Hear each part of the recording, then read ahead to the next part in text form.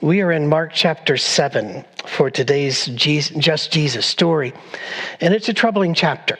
Mark 7 paints a picture of Jesus, as a lot of Mark does, that is complicated and somewhat troubling. And if you don't get the context and you don't get the flow of the story, you find yourself trying to explain away Jesus, and we don't want to do that. Mark 7 is going to give you problems if you have a cartoon Jesus. Cartoon Jesuses don't fit in 30-minute boxes. Cartoon Jesuses are always peaceful, always the shepherd holding the lamb, or always picking on people, and the rebel and the anti-political Jesus, or the progressive Jesus, or the Prince of Peace, or the name into which we march to war. People grab parts of Jesus and they make him into a cartoon, a two-dimensional being that has no real power over our lives. We have trouble seeing Jesus as a person because we believe that Jesus was also the Son of God. When it comes to believing in Jesus' deity, it would be very, very hard to find anybody who believes in that more than I do. I am very much a Trinitarian in that sense, in that I believe that Jesus is co-equal with God, co-eternal with God, of the same essence of God. All of those great creedal statements I can say very enthusiastically. And yet, I also have to insist that he was 100% human. And I'm aware that that's a paradox. But if you're not comfortable with mystery and paradox, you're going to have a very miserable life, because even our universe is full of mystery and paradox. Our universe is full of things such as quantum physics, which works, and classical physics, which work, and they disagree with each other. As Niels Bohr, one of the founders of quantum physics, said, sometimes the opposite of a profound truth is another profound truth. Jesus was all God, but he was also all human. And as he's a human, he's got all of the hormones and all of the connections you've got. And he is struggling at times in Mark.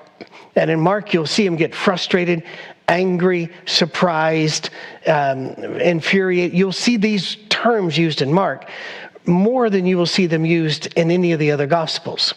In Mark 7, here's a setup. The Pharisees come, and as the Pharisees are wont to do, they have found something that they're criticizing Jesus about. It is something which you and I aren't quite ready for. The Pharisees and some of the teachers of the law who had come from Jerusalem gathered around Jesus and saw some of his disciples eating food with hands that were defiled, that is, unwashed. Well, the next two verses just give background. That the Jews, the Pharisees and all the Jews, as Mark put it, whenever they come from the market, they do not eat unless they wash their hands, a ceremonial washing of hands, but they also wash the cups, the kettles, the cooking utensils, the pitchers. And so in verse 5, so the Pharisees and teachers of the law asked Jesus, why don't your disciples live according to the tradition of the elders instead of eating their food with defiled hands? Well, let's stop for a moment. Jesus had nothing against cleanliness, and even a casual reading of the book of Leviticus, if there's any way possible one can do a casual reading of the book of Leviticus, will show that God has a great interest in cleanliness.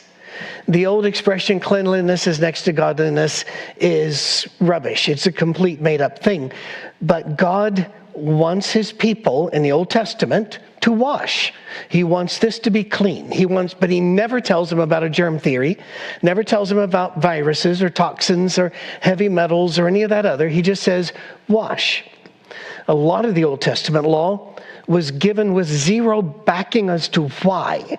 But God would just say, I'm clean and righteous, I am holy, do this.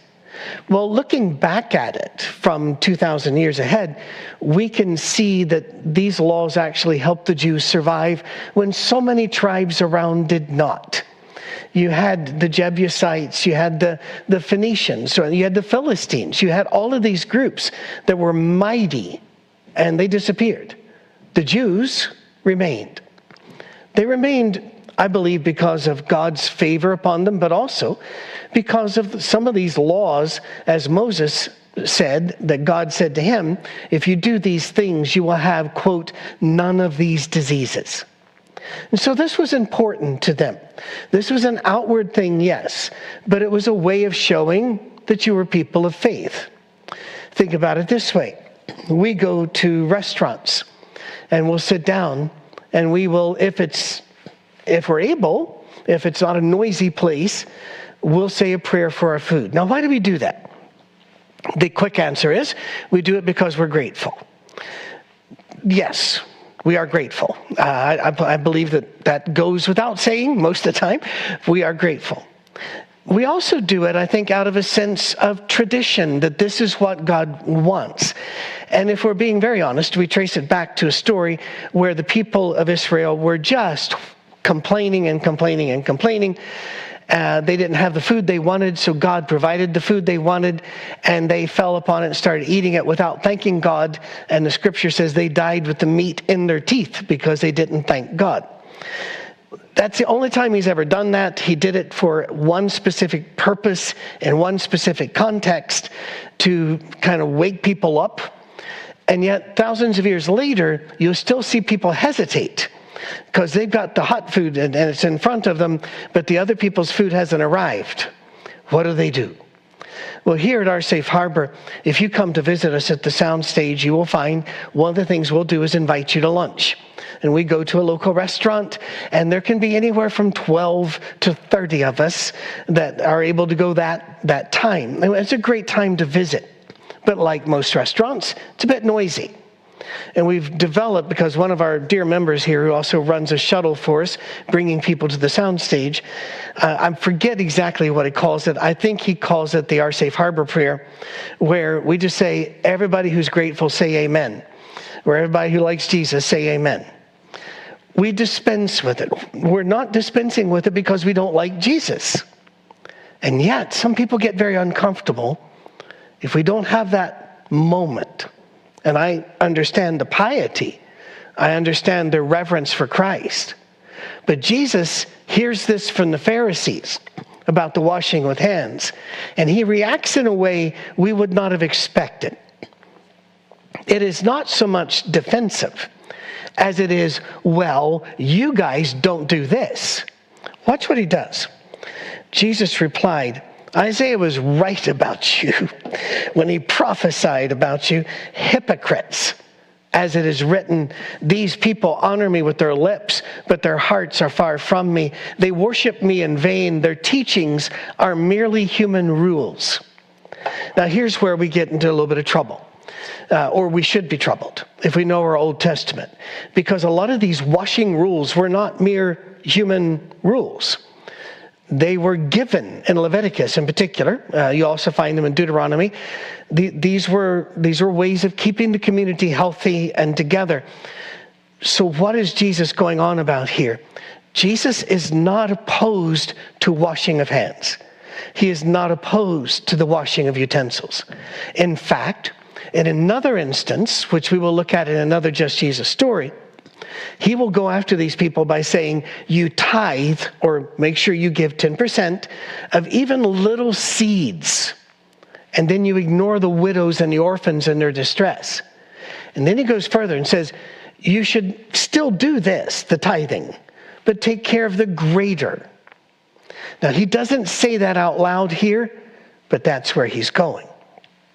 First of all, he calls them hypocrites. In our society, we know what that word means. You need to know that in Jesus' time, it had a very, very specific meaning. It was the word for an actor on a stage. Now, the actors would be different roles. One actor could play 4 or 5 roles and then be in the chorus. A chorus was a group that would stand there and sing or say background information. And as they come on, they would do the mask. And here's the mask for this particular god, or here's the mask for this happy person, here's the mask with their sad person.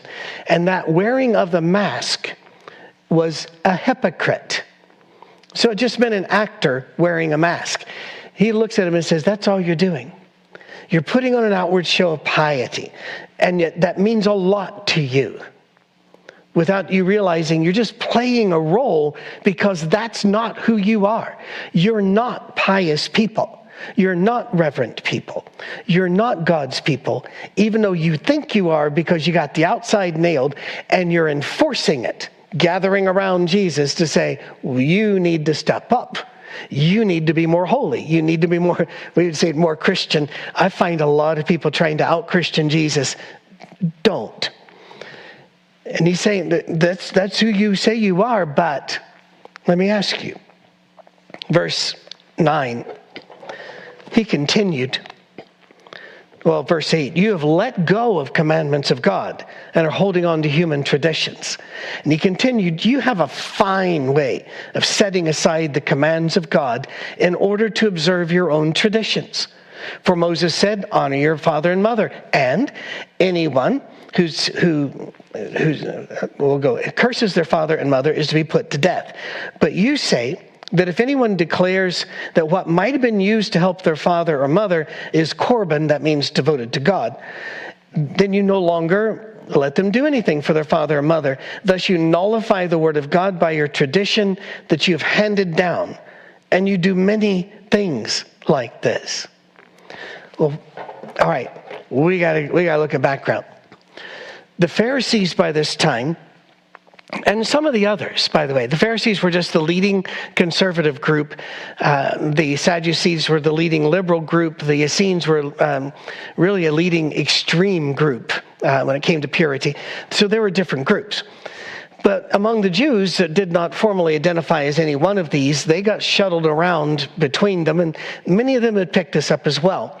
And that is, what you make belongs to God. All right, we get that. We say that often whenever we do a giving devotion. And you guys are amazing in giving, and thank you. It blows our minds, and it is feeding and caring for so many. Thank you. Well, the Pharisees were saying this money needs to go into the treasury, because it is the treasury that will then support mom and dad in their dotage, in their later years when they cannot work and contribute.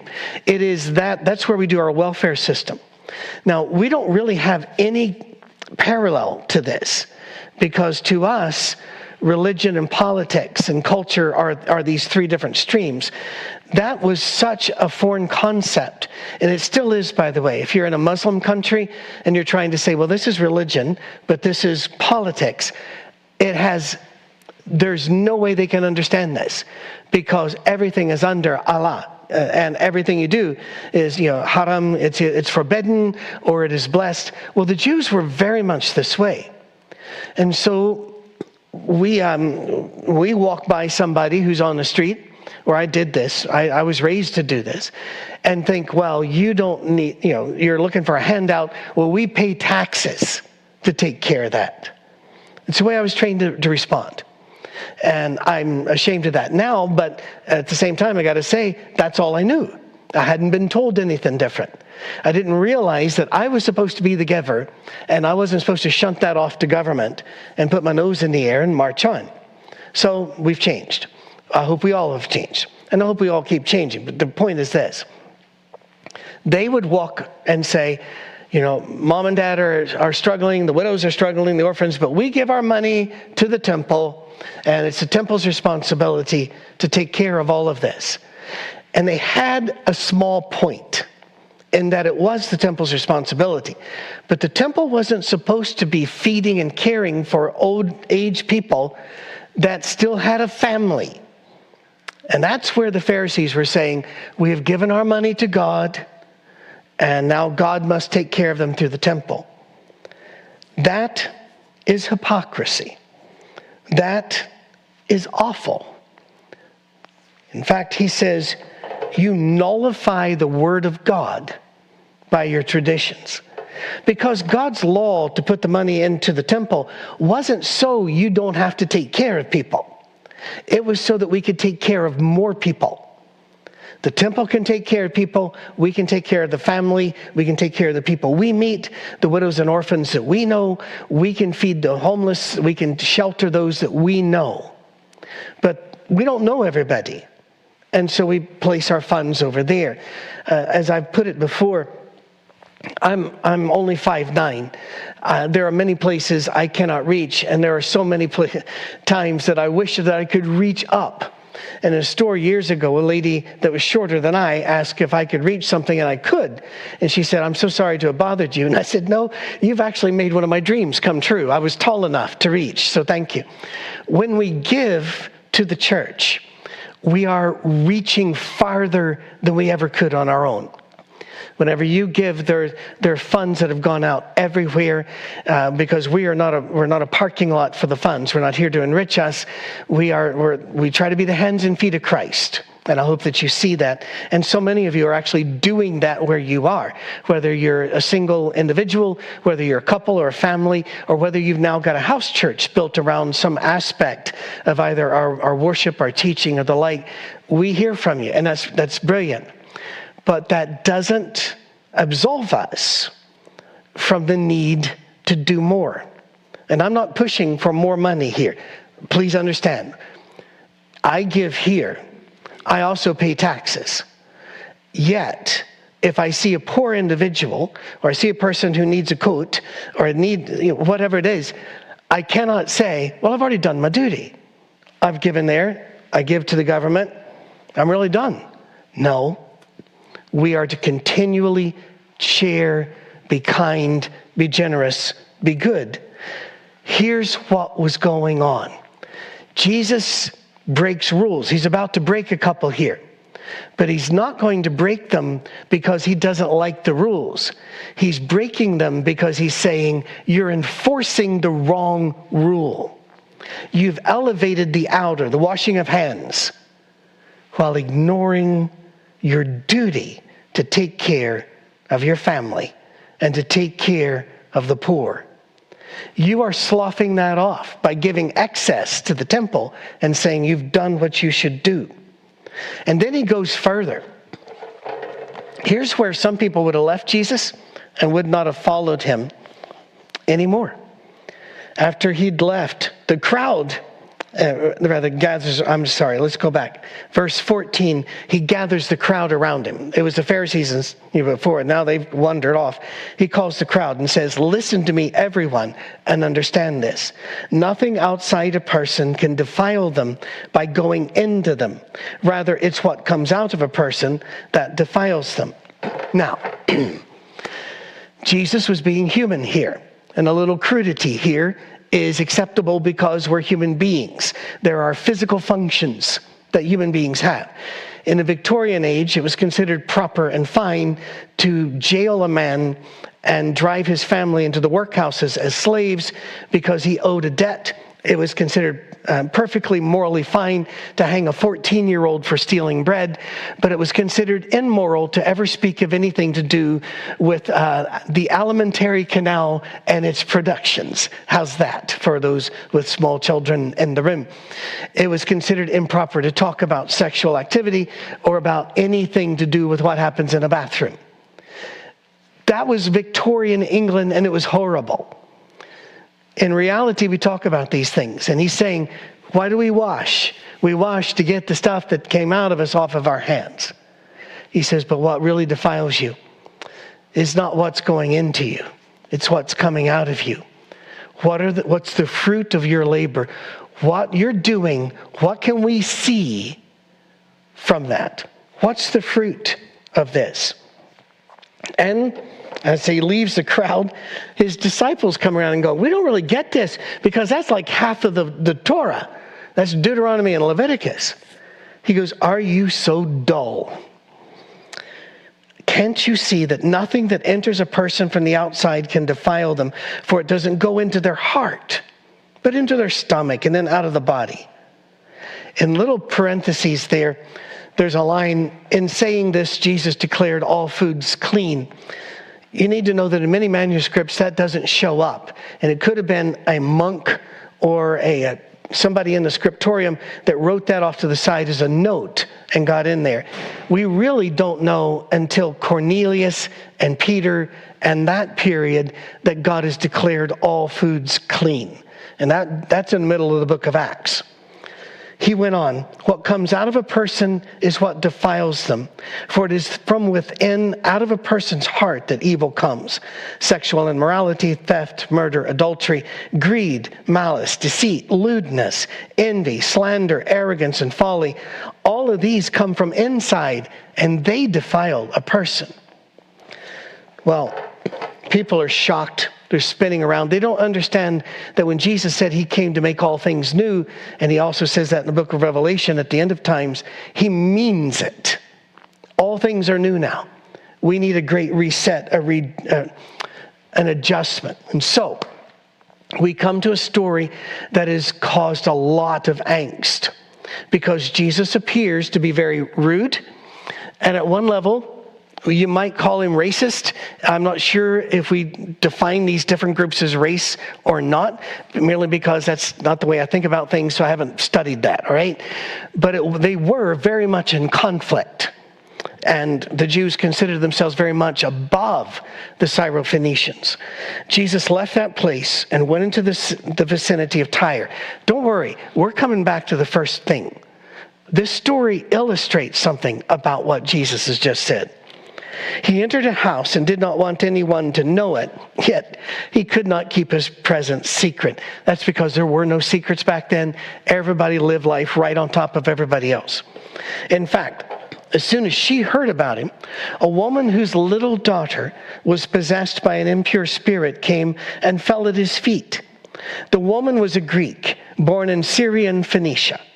She begged Jesus to drive the demon out of her daughter. Now, we've seen this before. We've seen people coming up to Jesus asking for this very thing. And what does Jesus do? Jesus drives a demon out, whether it's the ruler of the synagogue or whether it's a Roman soldier, an officer who has been kind to the Jews. He goes and he takes care of people. Doesn't he? It's very shocking. He absolutely insults her. He says, no, let the children, which was an expression meaning the Jews, the children of God, eat all they want. For it is not right to take the children's bread and give it to the dogs. Now, if you're not uncomfortable here, I'm not sure you're being honest with the text. And I don't think you're being honest with yourself. I think what you're doing is you're injecting a knee-jerk piety, saying, all right, we can't be offended. Jesus has to mean something really deep and theological, and perhaps. But if it's you, if you're the woman with no standing in that community and that religion, and you come and you ask for help, and he refers to you and your people as dogs, what are you going to think? Are you going to think, oh, I bet he's got some big theological point? No, you're not. Live in the story. Don't run for the solution. Lord, she replied, even the dogs under the table eat the children's crumbs. In other words, there has to be something left. Even if we're just dogs, they get to eat something. And Jesus said, for such a reply, you may go. The demon has left your daughter. In Matthew, it says, because of your faith, the demon has left your daughter. Well, what? If he was going to do that, why did he have to call her a dog first? Because he was showing the world what it would be like if we enforced the law, like the Pharisees did, without the compassion. If we enforced the rules without letting love trump law. This woman has to be called a dog, and her daughter has to suffer the rest of her life. But if we understand that God gave us these rules and laws for our benefit, to help us, not to get in the way, not to keep us from loving a Syrophoenician woman and caring about her daughter, and even giving of the storehouse of God to the stranger, the outsider. What kind of world would this be? Well, I would submit to you that you can see that anywhere. You can go find people that'll say, you know, we're understanding that your back's all torn up, you're sick, you've got these 6 diseases, but you don't tick one of the boxes, so you don't get disability, or your insurance doesn't count, or we're not going to pay for the drug, or what. We've seen this. How many people are caught in that bizarre middle ground where they don't make enough to receive help? Or, they don't make enough to survive, but they make too much to receive help. And they're stuck there because of the rules. In churches, we do this too.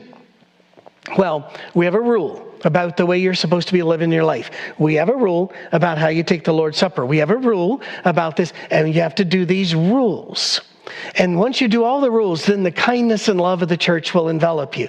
That, my friends, is heresy. It is blasphemy. And it is what Jesus was angry about in the first part of Mark 7. And then he shows what the world and the church would be like if we lived according to law without love.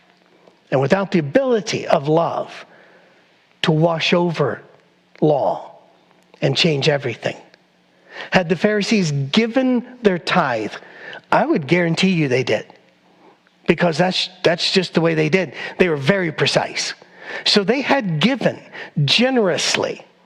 Jesus is saying, you are not done. That's the thing. Love means that we don't have borders anymore. Love means that we don't have to say, well, we only take care of people in our area or people like us. My father was a hard man, and he made many errors, but he was not a cartoon either. He did some things right. And I remember there was a church that wanted to know about whether they wanted to work with him on some project for the poor. But this church believed it was wrong to take money from God's money from the treasury and spend it on people who weren't part of God's children. And in fact, my father looked at them and said, this building looks like it needs a little help. Would it be all right for you to spend money to paint the building? And they said, well, yes. And he said, so it's all right to put a coat on your building, but not a coat on an orphan. And they went silent. They stuck to their guns and kept their money, and we walked out. That is far more common than you might think. But normally we dress it up a lot prettier than that. We'll dress it up as, well, we have other obligations, we have priorities. Jesus says, get your priorities right. And that means invite the others to the table. Share with them. You don't share until you've shared your portion. You share until you can share no more, because that is who we are. We have a God that'll break the rules that we put up as most important. And he will do something wonderful with it. He will bring us love. In about a minute, I'm going to ask for the praise team to come back up and close out our service. But understand this, we have a God who makes rules, but we also have a God that overrides the rules because of love. All the women in the genealogy of Jesus that are named in Matthew chapter 1 were women outside the law, outside the covenant, outside the community, either by birth or by circumstance, and God brought them all in. He did not do as Ezra would have demanded, driving them out. He brought them in. Yes, there are laws, but figure out what's the most important one. And as Galatians 5 and verse 6 tells us, the only thing that matters is faith expressing itself in love. Look it up. One more time and we'll be done. The only thing that matters is faith is expressing itself in love. Go do that.